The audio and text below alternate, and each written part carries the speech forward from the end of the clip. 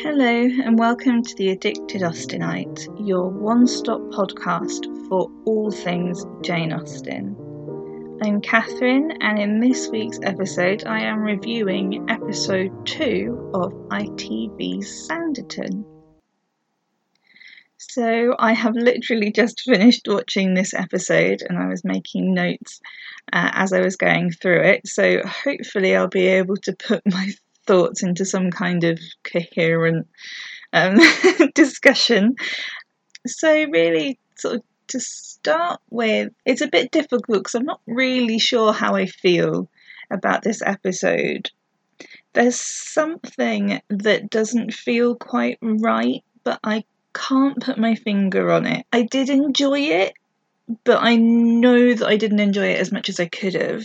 So yeah, there's just an odd sort of feeling I have about it. When I reviewed the last episode, I was saying that Jane's input, the stuff that she'd written for Sanditon, was over quite quickly, and that ITV Sanditon took over not halfway through the episode. So there is something I feel is missing. It doesn't quite have the same Austen-esque tone, I suppose, at least for me anyway. It doesn't feel as light and as irreverent maybe and witty and sarcastic as other Austen adaptations. I understand that of course it is difficult, that they've got to fill the space and they've got to finish the story and try and make it into a workable plot, but it is just sort of missing that Austen sparkle, I guess. I think the biggest example of that for me is Lady Denham. It's quite clear that they've sort of gone for a Lady Catherine-esque sort of feel to Lady Denham. But on the other hand, they also seem to sort of portray her with an Elizabeth Bennet kind of social sense, sort of street smarts, as it were. She's very aware that people around her are scheming and manoeuvring, and she's calling them out and she's being very quick with it, and she's not suffering fools gladly. However, with her interaction with some of the other characters, Miss Lamb in particular, she's very naive and very social climber, like the people that she's ragging on, the Denhams and Clara Brereton and Charlotte, for example. So she's quite a contradictory character, and it's like they're trying to combine all of Jane Austen's sort of hallmarks, but they're not quite hitting it properly, and they're mixing things up and getting it all a bit muddy, and it results in this odd feeling. It's like sort of reading Jane Austen through a carnival mirror, you know, those funhouse mirrors that make everything look a bit distorted. It's kind of how it feels. It's not... I'm looking at something that has a resemblance to Jane Austen, but it's not quite defined, and it's definitely not a clear image of her. And again, I understand that this is going to be quite difficult for them to capture that feeling because there is so little that they've used of Jane's original story, and there's so little that there is to use. However, there is a certain tone that Jane has to her stories, and it seems like they've kind of missed it with this adaptation. So yeah, that's sort of my big initial thought after having watched this episode. I'm not saying that it was a bad episode necessarily. Like I said, I did enjoy it, but I know that I didn't enjoy it quite as much as I could have. Thinking of Jane and of her influence on this story and the bits of Sanditon, I have to say the most sort of Austen-esque feeling character to me is actually Arthur Parker. He's very funny, and he's very similar to Mr. Collins in tone and in portrayal, and I think he's just a hilarious character to watch, and he is the most sort of Austen-esque feeling thing about this version of Sanditon. I mean, obviously we're sort of following Charlotte, who is supposed to have that Austen heroine role, and she does do quite well. She's an interesting character, to say the least, But again, it sort of misses the mark. And while I was watching it, I've written it down in my notes that Arthur is the most Austen feeling character of them all.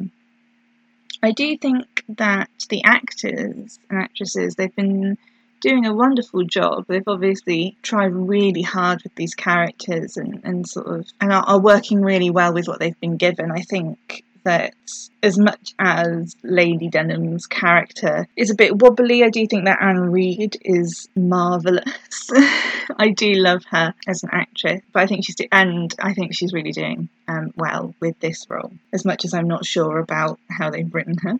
I also think that Chris Marshall is really good as well. He's, again, sort of my issues with the character are really sort of about how he's been written, Mr. Parker, as opposed to the acting that's gone behind it. Sometimes it's a bit difficult to separate the two, but in this case, for me at least, I can sort of see that he's trying his best, and maybe it's not quite good enough what he's been given to work with, and then it might be a bit difficult for him, but I do think he's done a really good job. And I really enjoyed the actress who plays Miss Lamb. She was absolutely wonderful. I love her performance. I do love how she puts on that accent at the tea party to sort of play up to everybody's expectations of the character, and how she switches so quickly and how strong she is with it. She's not ridiculing herself or her people, she's ridiculing the people that think that her people are like that, and it's really good acting, I think, and I'm really impressed. Thinking of Miss Lamb, it's certainly an interesting discussion about racism and about slavery at this time. Obviously, it's a very difficult topic to talk about. I am a young white woman, and a lot of the production staff are white people as well, so it is, and Jane obviously too was middle class and white, so it is difficult for us to talk about slavery and racism and really sort of understand it from the perspective of someone like Miss Lamb. And then I'm sort of on the fence about how they've been dealing with it. There's just something that doesn't feel quite right. I'm not sure how to explain it. Like, I think it's good that they're dealing with this and they're admitting that society was like this and that somebody like Miss Lamb would have had a difficult time of it. But there's just something about the way that they've dealt with it that feels off.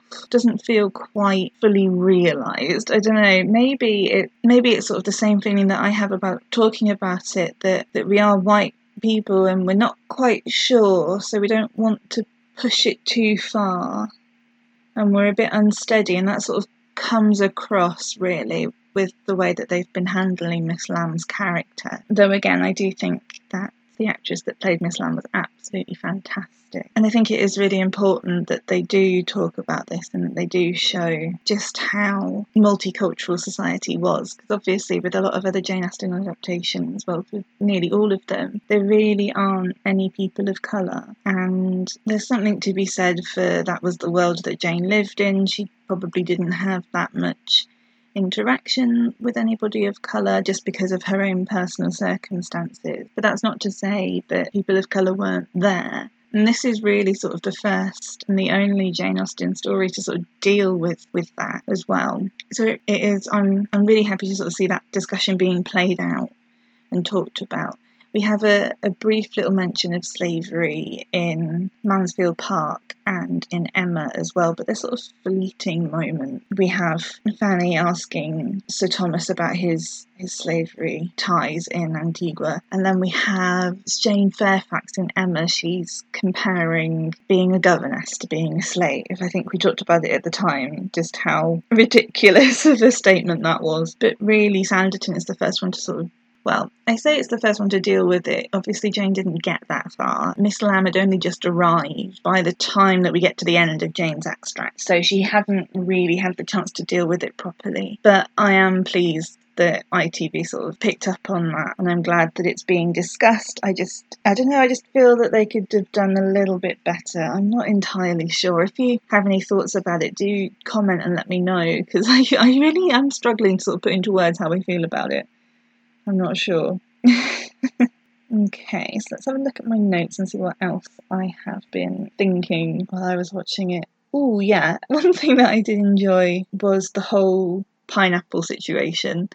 Again, I think it didn't quite feel completely Austen-esque to me, but I think it was a really interesting scene to put in, because that is quite a common occurrence in Georgian Britain, that things like pineapples and bananas and exotic fruits were to be put on show and to show off your wealth, and it was quite common for them to be sat at the dinner table until they'd gone rotten. And they just sort of sit there, nobody eats them. And I thought that was a wonderful inclusion. And again, it shows just how much sort of Arthur is the most Austen-esque character that they've got, that they've managed to sort of continue through with that, and his whole palaver with the pineapple was very sort of Mr. Collins like, which made me happy, because it was like a bright flash of Jane Austen right there. It suddenly reminded you that this was based on a Jane Austen story and not just an ITV period drama. So I really enjoyed that aspect of it. Okay, what else have we got? Oh, okay, yes, the Denhams. Not Lady Denham, the brother and sister. That is an interesting coupling they've got going on there. In the story that Jane wrote, the Denhams are brother and sister. There's no ifs, ands or buts. They are brother and sister. In this adaptation, they've obviously got some kind of weird, almost romance going on. They've made them step-siblings instead, so they're not related by blood. And it's very clear that at least Miss Denham in particular has romantic sexual feelings towards her stepbrother. Which again, I mentioned it in the last episode I reviewed, that there is a sexual undertone to this series that feels quite uncomfortable in a Jane Austen setting. I don't know. I mean, obviously people had sex and stuff, but yeah, this is just weird. Like, I know in Georgian society it was a bit more loose with who you were allowed to marry and things, and I know that Jane has people marrying their cousins in her stories, and that Emma and Mr. Knightley are technically brother and sister-in-law, and they still get married and everything. But I don't think that she would have gone so far as brother and sister, even if they were stepbrother and sister. It's just a bit weird and rather uncomfortable. I mean, they made enough fuss about Fanny and Edmund Bertram getting together in Mansfield Park. There was sort of talk about them being cousins and being worried about it coming together, which of course it did in the end. Everybody sort of resigned to it by that point. But I don't think that she would have had that weird relationship between the two of them. It puts me in mind of a Sarah Michelle Gellar film. I forget the name now, but she's sort of seducing her brother or stepbrother or something in this film, and it's really uncomfortable. And that was sort of the vibe I was getting from this pair, and it's interesting. It's an interesting storyline to have, and it adds intrigue and discomfort and stuff, but it doesn't quite feel like it fits in an Austen adaptation for me. It does just feel out of place. Okay, I think that has really sort of covered most of the points that I had written down while I was watching the episode. Again, the most important thing that I sort of took away, the biggest thing that I had once I'd finished, was that it's obviously trying to be Austen-esque, but it's really not hitting the mark for me. To be quite honest, I think it's a good story and the actors are great. I think it would have done better on its own if they had just written it as its own period drama. I think that the relationships are really good. I think that the scheming that goes on and the way the characters discuss it and the way it's revealed to the audience, I think it is intriguing, but it's far too obvious for Jane's style. And I think that if they'd given it a different name and just made it a regular period drama, then it would have worked a lot better. but I am interested in seeing where else they're going to take it from here. So I will see you next time when I will review episode 3. Thank you so much for listening to this episode of The Addicted Austenite. I hope you've enjoyed it.